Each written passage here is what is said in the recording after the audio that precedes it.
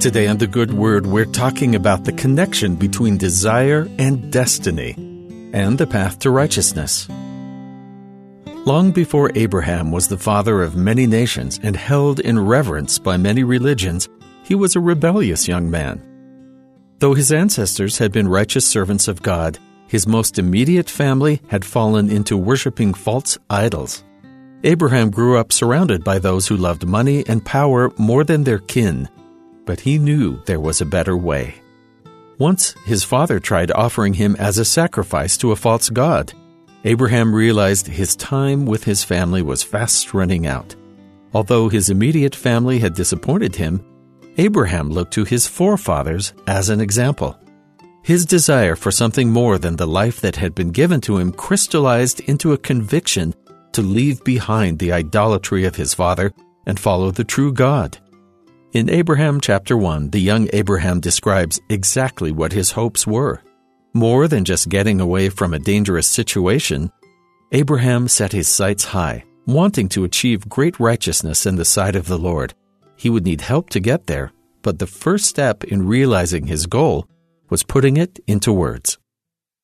And finding there was greater happiness and peace and rest for me, I sought for the blessings of the fathers, and the right whereunto I should be ordained, to administer the same, having been myself a follower of righteousness, desiring also to be one who possessed great knowledge, and to be a great follower of righteousness, and to possess a greater knowledge, and to be a father of many nations, a prince of peace, and to keep the commandments of God, I became a rightful heir, a high priest, holding the right belonging to the fathers. Though Abraham had not yet received the knowledge the Lord had for him, he did understand one fundamental principle. Our outcome follows our desires. It would take Abraham decades to become the great prophet we read of in Genesis, but the Lord opened the path to him because of his desires for righteousness. His ancestors had traditionally followed the true God, but that didn't mean he was automatically counted among the kingdom. He followed the examples that came before him, but his desires were all his own. Abraham was a great prophet, chosen and prepared for his time. His righteous choices affected the lives of thousands of generations as his covenant children in the sight of the Lord.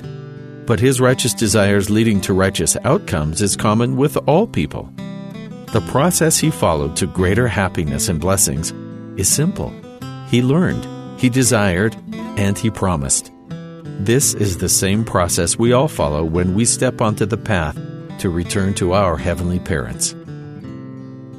All those who learn of God and want to become part of His kingdom are welcome to His blessings. There are no special qualifications beyond the need for faith and repentance to enter that strait gate. Both of these requirements arise from a sincere desire to receive the peace and knowledge of the Lord, that desire continuing and renewing through our covenants with the Lord. God has said our destiny is determined by our desires for good or ill.